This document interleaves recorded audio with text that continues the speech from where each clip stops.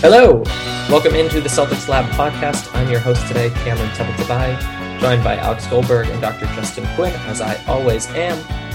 The Celtics offense is a bit of a mess to say the least, but as fate would have it, we have the person for the job of fixing things and telling us what's what. So let's welcome to the Celtics Lab podcast, Mr. Roger Galo, the head of the Galo shot-making system. Roger, how are you? I'm very well, thank you. So, thanks for having me on. Of course. We actually, to tell you how the sausage gets made, we kind of booked this a few weeks ago, and for better or for worse, the folks in Boston really need your expertise, Roger. So we're going to have Dr. Quinn kind of ask you some specific questions about what's not necessarily working for the Celtics offense. So let's hop right into the Celtics lab, and Dr. Quinn, take it away. First of all, I want to say welcome. Thanks for coming on. The tip-top thing that I want to ask you about, though, is a particular client of yours in the past, maybe familiar to some of our listeners. That is Brad Wanamaker. Could you tell us about your interactions with Brad and maybe any Brad Wanamaker stories you might have, particularly with regards to shooting? Well, with regards to Brad, it was laying the groundwork for the basis of a little more stabilized shooting system than what most of the gentlemen that we may be talking about today actually have working to their advantage. And that sounds like quite a statement, but Brad was being given a more center-based kind of shooting system that has a couple of inherent advantages. Not only mathematically, the issue of balance that we all acknowledge as it relates to a shooter's effectiveness, mm-hmm. and some other issues that accompany movements. So that's what Brad benefited from, that seemed to have helped over the years. Excellent. So let me kind of just set the table for what's been going on. This is going to be a little bit of a discourse, but I'll try to keep it as short as I can. Okay. Now, the Celtics under Ime Udoka in, 7 games, it's a very small sample size. So a lot of what we are seeing may just be a lot of noisy things all working together. But shooting does seem to be a pretty big part, particularly from beyond the arc, but also near the basket, which is pretty strange. I'll get to that in a second. They nearly made history with a 7.7 success rate against the Washington Wizards on October 30th. They lost that game going back to jumpers when attacking the cup was working. It just seems to be kind of a default thing in today's NBA to kind of just like when you're having struggles, just go back on your jumper. So my first question for you about that is, what is the right balance when we are watching a team like the Celtics take 26 shots and only sinking 2 of them? I mean, when should you kind of pull it back a little bit? Now, that 2 for 26 number, mm-hmm. Was that field goals? Or that was 3-pointers. That's what I thought. Those were 3-pointers. And that's my recollection. And the reality is, and this is a little unconventional, but I'm very radically different than most in this regard, and in a lot of other ways with regards to mechanics. That 3-point shot is the one that should be least affected in a negative way, unless you're taking a contested 3-point shot. And there aren't too many coaches, new or not new to the game, that would allow too many players to take contested 3-point shots. Would we agree on that, Doctor? I think so, yeah. And a lot of them were open too, but they just weren't falling. It was very, very strange. They were open. My contention is that there's only one defender out there. There's not another help defender that should be affecting your level of marksmanship. So I'm the exciting part about this conversation, specifically related to the Celtics for me, is they're kind of a case study early, even though it's early on, as to how the mechanics that most of these shooters are using can be very finicky, unreliable. And I know that sounds judgmental, But that's what I'm noticing most. It's just failing them. Thanks very much for that analysis. I just wanted to jump in and ask the following. Based on I don't know if you've watched any Celtics this year or seen any film footage, are there any players on the roster that stand out to you as having particularly unreliable or variable mechanics, either this year or just kind of in your own general analysis? Well, the primary players, contributors, they stand out because they have movements that I've, in the 14-year journey I've been on regarding this, that I've abandoned, that I've let go because of their unreliability factor.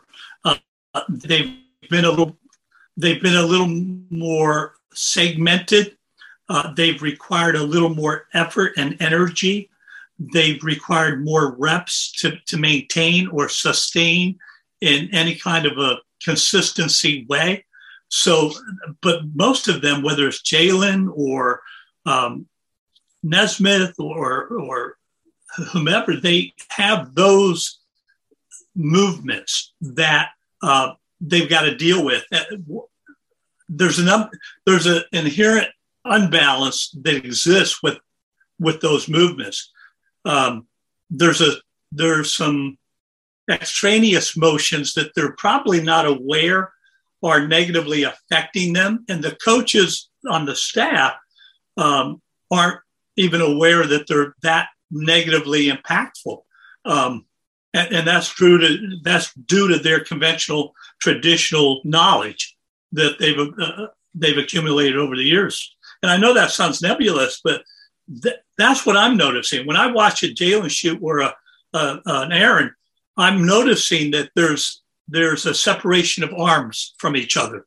There's a body turn or twist. Well, we're trying to shoot as straight as we can towards the basket. And when you have those other movements countering that or having to deal with that, it makes it difficult. And I think that's where the bulk of the struggles seems to be coming from right now, this early. Yeah, there definitely seems to be some improvement, at least with Jalen. So on Monday, before this last game against Chicago, the team was shooting 32.1% from beyond the arc, which was basically good for 21st in the league, even though they take the 9th most three-pointers. And this is something that may be an issue because right now, Jason Tatum, he's responsible for about 23% of the team's offense. He is taking about 8 shots per game from three-point range, and he's shooting under 30%. Maybe you could give us some insight on why it seems this isn't the first season, too, that he's come in and been just terrible from three, at least to start. So is it like an issue just of repetition? Is there something about, easing into, these have been radically different seasons. Last season they had a lot of trouble and three-pointing didn't seem to be such a big problem. They were about 10th best in the league at 37.4% with a fairly poor record to show for it just the same.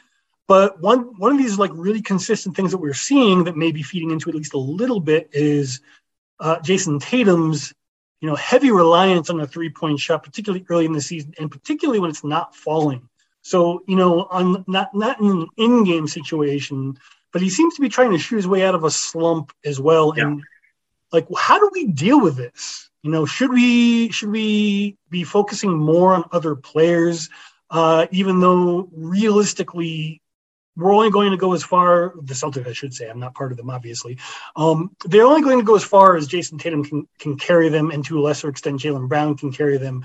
But there's other issues. We can talk about coverage later as well of those two players in particular. But this issue of inaccuracy seems to be really haunting the Celtics offense right now, to the point where Marcus Smart is even making a point of publicly criticizing the load that those two are carrying offensively. Yeah, that's a pretty good question, and it's one that's a little difficult to answer in some ways. But generally, the thought is, you do want to try to shoot your way out of it. The problem is shooting from that that deep area is that could be not as easily done as shooting your way out of it from the mid-range, a shorter distance shot. However, the advantage is you're more open. So you'd like to think that the level of confidence and the fact that you're fully aware there's no other defender coming around you that you have to contend with, that you're going to be a little more relaxed, a little more confident in launching it from out there. And that's probably why Tatum is doing that. The problem is, and God, I sound like a broken record here and I apologize, but the mechanics really need getting into the gym the way we've all been advised to do over the years and just shoot yourself out of it, whether it's through reps, and it is primarily through reps, is a little bit misguided, I've come to understand and learn. And I was a player that bought into that wholeheartedly, only to find out, it was really misguided. We need to qualitatively look. Tatum's got to get in that gym and the others get in the gym and understand why that ball traveled to the right, why that ball went off to the left or fell short or was overextended in range. And that would better suit all of the players and help the staff in terms of being able to be more useful and helpful to those players. They suddenly haven't dumbed down in the way they play the game. I don't see that happening. I just see that they're expecting those same shots that they're accustomed to making to still fall. And that expectation is unrealistic because they're in fact not falling. So what do we have to do? We have to look at the movements that are causing that ball to travel. Now, in another interview, somebody asked me if the new ball, we all are aware of the change from the Spalding to the Wilson. And was that affecting, last night Damian was playing here in front of the Sixers, and they asked me how much weight I put on that. And I have to say you can't put much weight on that. That announcement was anticipated. Guys that are all using the same ball. By now they've acclimated to it. I can't put that much stock in the ball being that responsible for this kind of struggling that the Celtics are experiencing. There was a little bit of struggle in the Olympics as well with the scoring for Team USA. And I wonder if there is some kind of a relationship there. I know you don't necessarily know the answer to that, but Cameron, you wanted to say something. Yeah, on the topic of Tatum, Roger, I'm wondering what you tell younger clients or people that you work with, because we've seen Tatum, I think, get a little bit taller, but certainly kind of build out his frame. So how do you help a young player or maybe even an older player whose body type has changed? What kind of guidance do you give that sort of person? And maybe have you seen anything from a player like Tatum in kind of going from a teenager to a young adult? My concern of mine in that kind of a situation is always regarding how it's changing. And if they're lifting and trying to strengthen it, that's got to be carefully monitored because you still want to maintain a level of flexibility while you're building that body and prepping it for the next level, whether it's the next level of body mass, body change, or level of play, or positionally dictated. But the movements have to be more. There's a mindlessness that creeps in when we get too caught up in the repetition part of shooting, whether it's from the foul line, the three ball, any distance. That some of that repetition would be better served. It would better serve the player if it were relegated a little bit and replaced with fewer repetitions, but a more mindfulness during those fewer repetitions. What's Tatum at the point of release? Is he gripping the ball from the same area, positioning it the same locationally on the ball? Is his guide hand interfering? Has it moved? I think Nesmith had his hand on top of the guide hand on top of the ball. That's not an ideal place to have a guide hand. when Corver and I met, he had his guide hand on top of the ball. Oh, I'm talking about one of the greatest shooters in the league. But he had his hand on top of the ball and wasn't even aware of it. So that unawareness can be a real obstacle that I have to believe from afar is so prevalent. And unfortunately, it's being highlighted because it's happening on one team to this degree as the Celtics. So there's got to be a little more attention to detail in that regard. And the lower body with Tatum, the lower body I've identified as an issue with him, as it is with many players. But with some players, it's a little more of an issue than others. Okay. Damian Lillard, big issue. So with regards to that, we are seeing some strange things taking place with three-point shooting on this team. Some of the worst shooters on the team are actually shooting pretty good this season. Some of the best shooters on this team are shooting terrible. Tatum is shooting 27.3%. Peyton Pritchard shooting 31.3%. Marcus Smart, 23.5%. Al Horford, 21.4% as of Monday.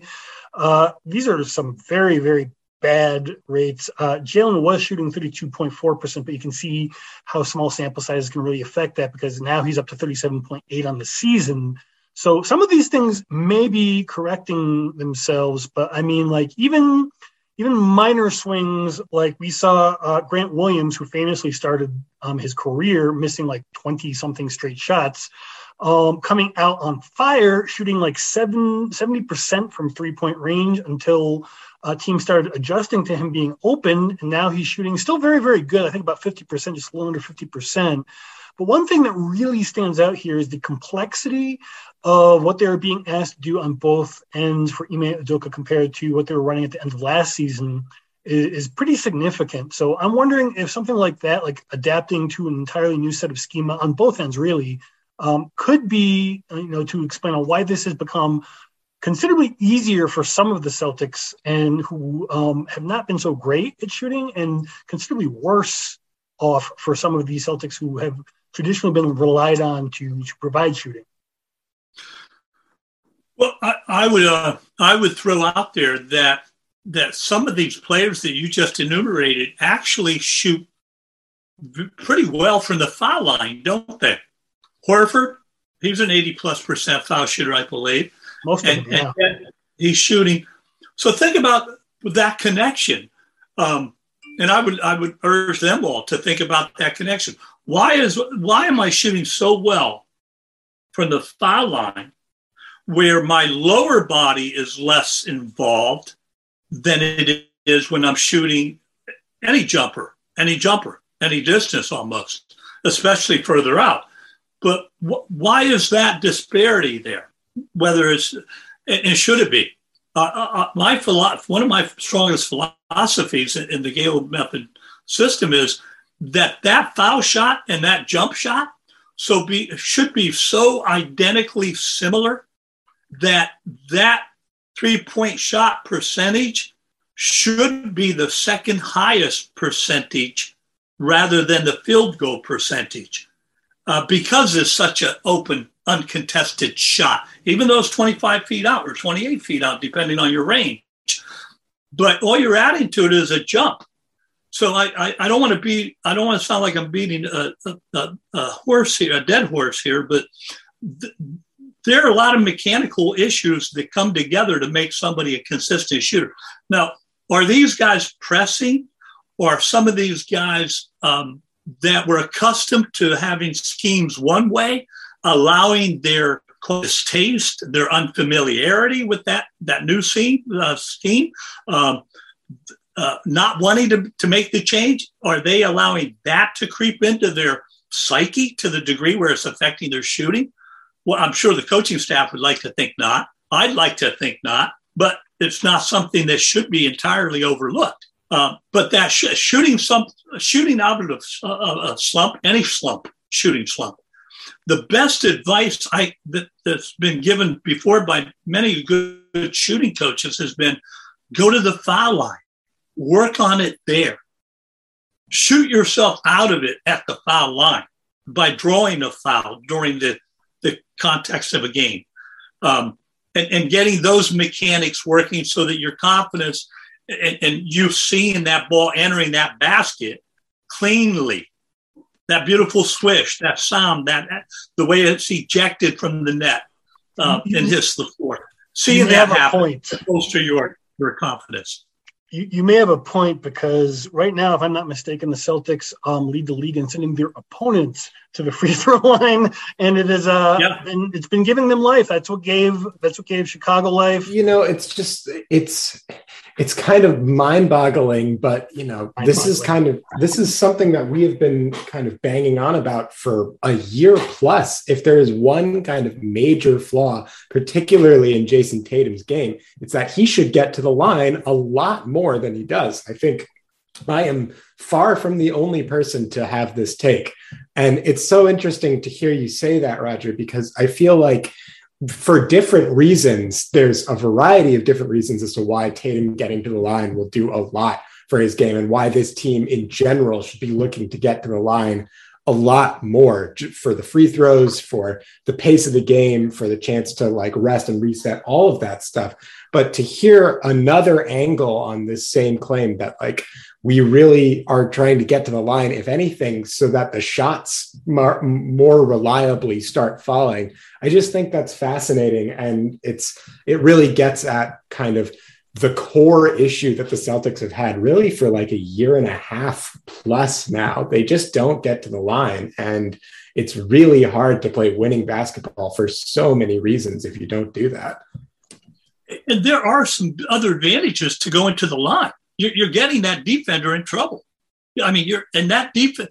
If we're talking about the starters, that squad, that best defender is probably the guy you'd like most to get the heck out of the game that's guarding you as quickly as you can. And I can't overstate how valuable it is for the psyche to see that ball go through that net when you're struggling from the foul line, where everything stops. You can rest and step up there and feel and watch it happen and make it happen, and be as present as you can be. You've got guys on the team that we're talking about here that are shooting. Horford, I misspoke. I think he's shooting almost 90% from the line currently. I know we've talked about how short a small sample it is, but 90%, and he's shooting 20. That's a career thing too, yeah. 28 or something from the three. And he's not the only one. There are other guys who tend to show that kind of element. Even Marcus Smart is close to shooting 78, 79%, but he's shooting 20. Like you said, he's shooting in the 20s from the three ball. So, he's particularly maddening too, because he's up and down, and lately mostly down. So, yeah. So, and the coach, look, it's a benefit to get the other team in foul trouble. We all know that. Now, they've been shooting particularly bad from right around the basket, too. Now, some of that has just been because they don't really, play with a post presence, except for the rare time that they have Enes Kanter on the floor, which is a whole different conversation. Love you, Enes. Not on the court, though. But there seems to be a reluctance to get in and get those fouls. And there seems to be some problems converting. Some of it is related to Jason Tatum getting very upset when he doesn't get these calls that he is accustomed to getting. But that's a league-wide thing this year. And frankly speaking, I think we're the better for it. I think the games have been moving much more quickly and have been much more enjoyable. But it's also kind of changing how the teams are playing. And for the Celtics, what they have been doing is really leaning on three-point attempts, particularly with bad shooters, because, and this is my own pet theory here, I don't know if there's any truth to it.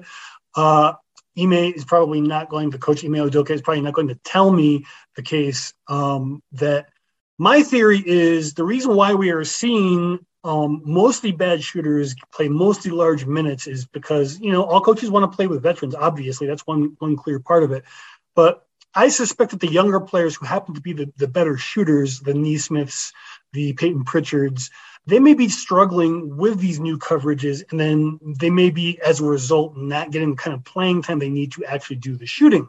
So it's kind of like a damned if you do, damned if you don't situation. Like, in your opinion, are they playing enough shooting? Is it better to have, competent, proven defenders on the floor who can at least competently, if not perfectly, execute these new defensive schema, at least while the younger guys learn it, if not for the whole season? I mean, what's your take on what's going on with these rotations? Because some people are starting to get pretty upset about the lack of shooting on the floor. Well, there's some dynamics I've noticed within the few games I've seen that some of these players you're usually most open upon the receipt of a pass, usually. And yet we see not only the Celtics, but we see players all over who will pass up that shot as soon as they receive the ball. That it could be a mid-range, it could be a 3-ball, but they pass up that shot to put the ball on the floor and do a isolation kind of series of dribbles and moves. Yep. And try to take a more difficult shot. Well, if you're already being challenged or you're suffering or you're in a bit of a slump, that's a bit ill-advised. That's probably not the thing you'd want to do. Why not recognize that you were open to take the shot, be more ready to shoot it upon the catch, and shoot it a little more effortlessly and a little less contestedly. And that could be the difference in knocking down more shots from either distance, mid, short, or long. But in the shooting, I think that analytics have a role in this, of course. That if teams are launching as many threes as they obviously are launching, the math has dictated that. The math. Mm-hmm. You can't trade, one team can't trade another team with twos and threes. The numbers don't work that way. The threes are going to dictate the win.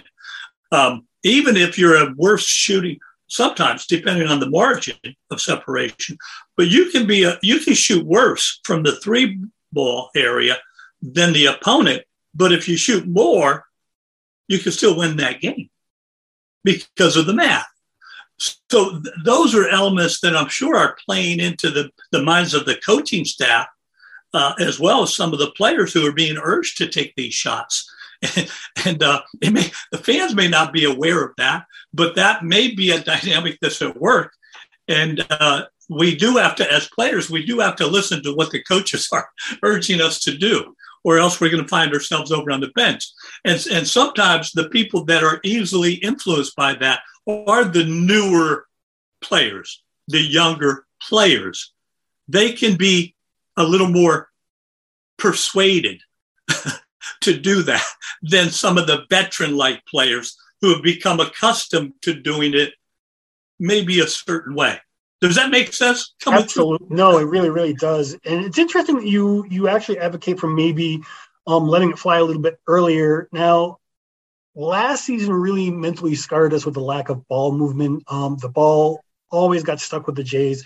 There's more ball movement now, but it's still getting stuck with the Jays. Last night wasn't really, with the Chicago Bulls. We're recording this on Tuesday. That wasn't really the root of the problem. But this season, the Jays are passing it less than they did last season. And we are seeing more of these, Kobe-esque hand in the face of Jason Tatum fading away shots that he just does it at the end of a bunch of dribbling, kind of in a way that it's not going to work the way he's been shooting lately. Right. I don't know if it's necessarily good for some players. Like, I'm looking at you, Marcus Smart, early in the shot clock, early in the possession. But if maybe, anytime one of the Jays is open, they just gun it and people position themselves better for rebounding, which has, through all the games, been a major issue this season. Maybe that's a combination of strategies that actually might work more along the lines of what you're saying. Well, that's a good observation too, and that is one of the hardest shots in the game of basketball still remains that fade, that back to the basket and then falling away. That's a difficult shot. We think of Kobe Bryant and some other players who have been able to do it pretty fairly effectively, but all in all, that statistically not a real high percentage shot. No. And as basketball players, that macho mentality kicks in sometimes to a fault, to where it works against you. And with male ball players in particular, that can be a serious problem. And that isn't one. That is one that I've recognized is certainly worth discussing amongst the players and the coaches within the Celtics organization. That's an outsider's perspective. With a professional slant on scoring and the simplicity that can be introduced that oftentimes isn't introduced in lieu of something like we're talking about, Dr. Justin Quinn. I know I'm open, but I'm going to take this. I'm going to start backing in and ISO and all kinds of one-on-one maneuverability, and then attempt a shot that was on the difficulty scale a lot harder. Yeah, that's been a real recurring issue. So this begs the question. This is really my last big question for you. I know Alex has one he wants to ask you as well, but what do we do with this team? I mean, is the lineup changing? Changing the lineup? Maybe the approach, is it power through and learn the lessons the hard way? That seems to be the plan. Do we want to maybe simplify the approach to the offense and make it, maybe easier to scheme against, but also less difficult to screw up? Like, what's the, in your opinion, from your assessment of the situation, what do you think the Celtics should at least consider doing? Well, I like the last part of what you just suggested, Dr. Quinn. I like the last part of that very much as one viable solution, or at least attempt to remedy the situation. Let's try to simplify or get these guys all on the same page enough to understand and recognize an easier shot. I mean, film studies should be able to do that relatively convincingly. The veterans can play a role in that if they're of the right mindset, and I don't know if that's going to come across the way I mean it to come across, but they need to step up, and sometimes it's difficult under these conditions to show your best leadership qualities. I mean, that's nature, but that wouldn't hurt. The other thing is practice. You've got to begin to practice it differently, and there's no. It's 6 or 7 games into the season. They've still got a lot of games left, and you'd like to think that the ship will correct itself a little bit, but we could probably, as a coaching staff, you'd like to try to do it as quickly as you can. And sometimes you need to enlist the help of some of the veterans to get that same message you'd like to get out there through them, being conveyed through them. It almost seems as if they might be better off trying to invert their offense and try to focus everything on the players that, teams haven't learned to key in on, because they just swarmed the Jays at this point, and it's been very effective. So maybe if they just become primary playmakers, or, let Marcus Smart actually be a point guard, like a real point guard, then, diming up people who don't usually get it, and you just keep running it until the shots do start falling. I'm not really sure, but we could probably talk about this until the next game is over. I'm just going to go ahead and cede the floor to Alex, because I know he has something he wants to ask you more specific. Thanks, Justin. And Roger, I have to say, I think this has been a really insightful analysis. I've been left kind of scratching my head about why a team with so much talent has really struggled so mightily out the gate. And I think you've clarified a lot of things for me. One more question I have. for you, just kind of based on, what Celtics you have watched, and this might be based off of experience this year and based off of experience watching some players that they've brought in recently. What player do you see on the Celtics who has the best model of good shot mechanics, from release, fluidity, base, consistent motion? Like what player, when the Celtics go into shoot around, what player should they be looking at to try and kind of emulate the mechanics? Oh boy, that is a hard one for me to answer, because I'm no longer a traditionalist. And most of these guys, you would expect them to, and they should have that traditional technique, and they do have it.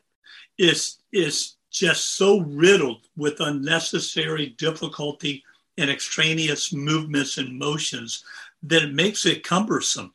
And I know that's not the answer you're looking for. There's okay. There's not one player that stands out as a model for me. And I hate the way that sounds, but and I hope it's not too critical. I could say that of almost any team.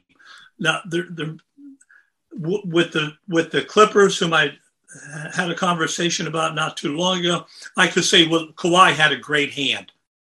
Kawhi Leonard has a wonderful, not because it's a big hand, but he had a hand that every player would benefit from having. Well, if you haven't seen Kawhi Leonard play and shoot, you wouldn't even know what that hand was. But if you have, then you know exactly what that hand is. Very distinctly different. And there's no one on the team of the Celtics that I can say that about, unfortunately. I apologize, but I can't.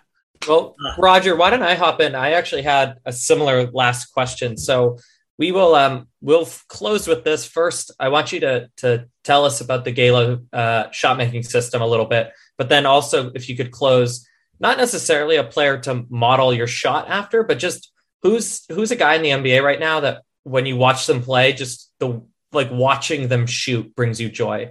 And I'll say that my answer is Klay Thompson. So you could pick anyone other than Klay. Okay. We'll get you out of here on that. Tell us about the system and tell us about your favorite shooter in the league. The system is an entirely scientifically principled, engineered shooting system. Now, what I mean by that is it's not something that I became comfortable doing and showed such promise or improvement in what I was formerly doing as the third leading scorer in the country and NBA prospect, but it's all based in biomechanically superior movement that is easier to repeat. And that's kind of what we're talking about. The repeatability factor is one that lends itself very strongly to consistency that we're not seeing here for the Celtics team yet. In order to become better at it, you have to practice it. Well, if the movements are simpler and they're kinesiologically simpler and they're biomechanically correct or more correct, then they're probably going to yield those kinds of results. Anatomy, the way the body should move. Well, coincidentally, some of the way the body should move plays well into the way we should shoot. And this system has a big part of that in it. It's a more balanced way of shooting. Well, that means we're not twisting or turning, probably. And just about every player on this team, and I was guilty of this myself when I played, twists and turns while they're shooting, jumpers. And that can't be avoided doing it the way we've all been taught to do it. So it's a biomechanically, kinesiologically more easy set of movements, fewer movements that are a little more seamless when they begin from start to finish, from the toes all the way through the fingers. It's just a more seamless, effortless way to move. Now, the question about that's a loaded question for me because over the years, I've actually toyed with the idea of creating a robo shooter. And what would that would consist of somebody like Klay Thompson. And I'm not using him. He's one of my favorite shooters, but Klay Thompson, there's a part of what he does, he and Duncan Robinson do, that are so similar. That's a part of this engineered shot that I've created. And it's great. It's a huge advantage, and it's working pretty well for the two of them. There's a part that Kawhi had that I referenced earlier, and that's a very important part. There's a part that Steph Curry has. Well, and that is a very fatigue limiting part that also is connected to maybe fewer injuries in the process of jump shooting that accompanies it. So those are some. Kevin Durant has another part of this engineered shooting system that I've developed over the 14-year journey that I've been on. But they're all rooted and supported by those principles of physics, even math. You know, we talked about math from an analytics perspective, guys. What about the math from the margin of error perspective? Well, that's a big part of most of these shooters' struggles right now. They don't have the mathematical advantages the players that I train and that now I shoot with that can be can have a huge effect on your level of accuracy. We don't have that in the traditional shooting system. So, you know, I know some of this may sound convoluted to some extent, but it's a radically different way of shooting that isn't going to look a lot differently, but boy, the results are significantly differently. Well, Roger, thanks so much for this. This is really fascinating stuff. Alex, Justin, and I were pretty bummed to talk about the Celtics, but this was a way happier tune. So we thank you so much for coming on the podcast and sharing your wisdom. So folks should really go check out the Galo basketball shot making system, because if you're like me, your jump shot could probably stand to improve a little bit. I can speak from personal experience. That is correct. Kim's jump shot does need to improve. I can't refute that. He's right. Thank you so much, guys, for having me on. I appreciate it. Sure. Thanks again, Roger. Thanks, Roger. And I'm still positive about the Celtics. They're going to correct this. Yeah, we love to hear that. That's excellent. That's what I like to hear. Thank you. Thanks again. Right.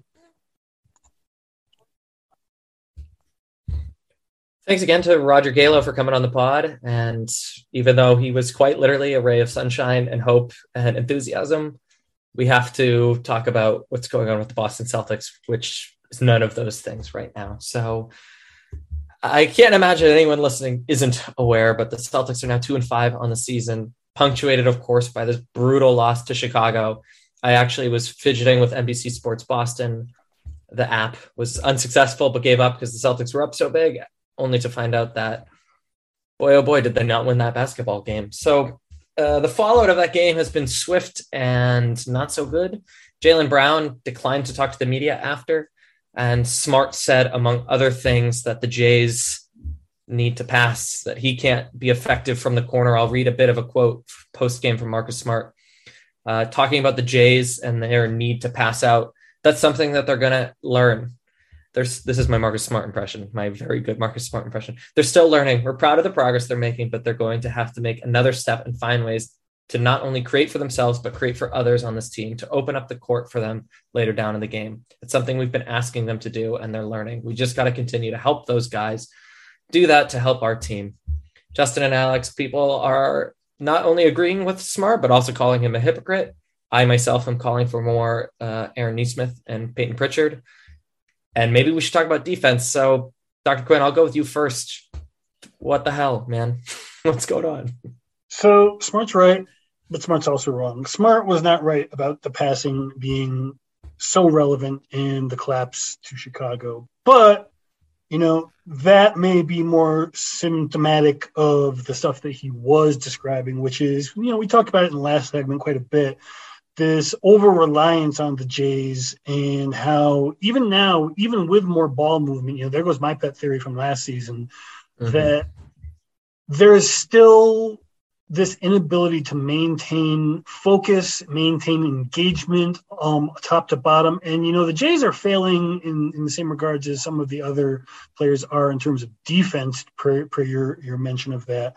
But there's a lot of stuff going on from rebounding to other players actually making shots and opening up the floor, defensive effort, getting back on defense. I mean, there's a long laundry list, some of which is definitely related to learning this new system. Some of which is definitely related to who can stay on the floor with this new system. But honestly, as much as Smart may have been wrong about that one particular game, he does have a point. Yeah, I largely agree. I think Smart, people often don't like to hear hard truths and kind of tend to overreact pretty negatively in the case of Boston media types usually.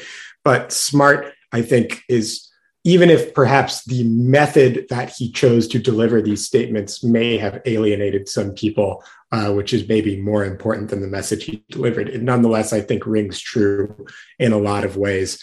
I do, one of the things that I was kind of looking forward to this year is seeing Marcus get a little bit more empowered as a true point guard to kind of generate offense, make some plays, and really get involved. And so far, that just hasn't been happening a whole lot. I think a lot of it is the kind of pressure to learn a new system while also executing at the same time on a high level is, I think, maybe this is speculation on my part, but it kind of seems like the Jays are going back to their comfort zone on the floor, so to speak, where when an initial action in this new system breaks down, rather than sticking with that action and trying to ride it out, even if it's not always pretty, the Jays default to their talents as isolation scorers. And they have been pretty brilliant at that, particularly Jalen, even in all of these losses.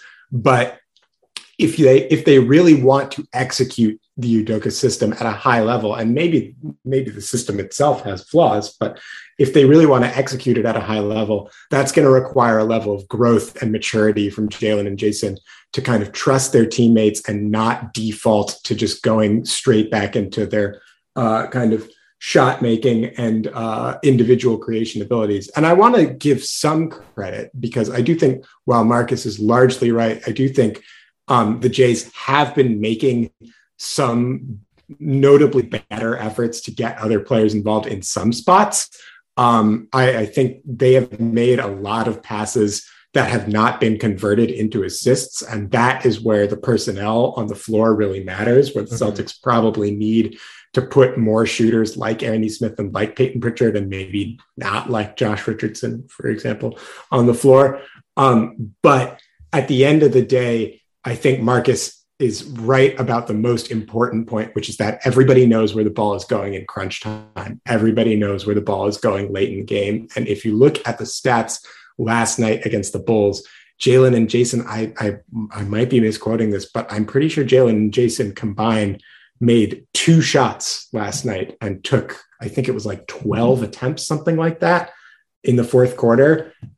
That's just not a sustainable way to win a basketball game. So no, I think it was the worst Celtics fourth quarter since 2014 or something like that. And their fourth quarter numbers are just across the board. Continuation of last season, fully uninspired. Just quickly, in terms of bookkeeping a little bit, the Celtics, since we last talked, did pick up options on Nesmith, Pritchard, Langford, and Williams. So perhaps bringing in the young guys as flanking the Jays, it doesn't look like the Celtics are cutting those guys loose, so they're going to be, in Boston's orbit. We got to cut out pretty soon. Someone has a mom birthday to go to, but between now and 5 games from now, the Celtics will be on the road in Orlando, Miami, and Dallas, and then we'll play a pesky Toronto team and Milwaukee back in the Garden. Let's not assume the worst, but I suppose there's a world where this is a 2-10 team after that stretch. So, Justin, I'll go back to you first. What are your hopes and ambitions for the next 5 games? And quite frankly, where's your panic meter at, knowing that the next 5 games are going to be tough? My panic meter is actually surprisingly low. I am not particularly worried about this team this season just yet. But I also recognize that media narratives, fan engagement, these kinds of things can kind of work together to create a really negative vibe that in itself becomes a force to contend with. And that I am pretty panicky about. This team does need a few more games to be able to get their, pardon my French, shit together and try to figure out if this scheme is possible. Because it's a good scheme for players who have had issues with engagement, because you must stay engaged for it to work. Right. But if it doesn't work, at some point they are going to have to pull the plug and try something simpler, as we were alluding to in the last segment. So for now, I'm pretty comfortable. But if we don't see at least 2 wins over the next, say, 5 games, then I think we're going to see both some major lineup changes and some style of play changes coming down the pike, just because at that point you might as well just develop the young players and hope that simplifying things so they can play gets you some kind of a win. I think my panic meter, it's kind of hard to say, because on the one hand, I don't want to overreact. New system, new coach, new players. This stuff takes time. The NBA is brutal and waits for nobody. And so the struggles out of the gate, I suppose, in some ways were a little predictable, and maybe I wasn't giving them enough credit during the offseason. At the same time, there are a few trends that are really concerning on this team, particularly the way that they are not engaged at all in transition defense, 3-point defense, and crashing the glass on offense and defense. Those 3 factors together, along with the what we talked about with Roger not getting to the line, that is a really brutal set of factors to be struggling in if you want to be a good basketball team, let alone a playoff level basketball team. So the Celtics really, really, really need to clean up the kind of basics, the fundamentals of their game before they're ready to take that next step. And maybe this goes into Dr. Quinn's point about simplifying things and the necessity of simplifying things. I do think that they can get there. The roster is just too talented to not ultimately get to that level. But there are some really troubling trends that are happening. And if they don't do something to address them in these next 5 games, I think we are going to be in real danger of having a lost season. Higher lottery pick. Woo. Or a lottery pick. Well, I am not in a panic. I don't think. I said this last night. This team just has like a crazy amount of talent. There's no reason for them to be in the bottom of the barrel. But at the same time, it's early returns, but it doesn't look like there's that many crappy teams in the NBA. And at the very least, the ones that are crappy, like Cleveland, they're going, or Orlando for that matter, they're going to give this Celtics team problems for the reasons Alex just identified, because they're big and the Celtics don't attack the rim the right way. So even if the Celtics start to right the ship, it's going to be really hard. They're going to have to go on a tear for them to break out of what I bet will be a mediocre but hefty middle class in the Eastern Conference. So I'm not using terms like lost season or lottery picks yet, but the idea the Celtics going to be the 2nd seed, like I had hoped, feels far off now. So on that happy and wonderful note, happy birthday to Alex's mom. Congrats to Divine Sweater's recent shows and how successful those were. You should make sure to subscribe and like this podcast if you haven't already, and we will see you all next week. Adios. Nice.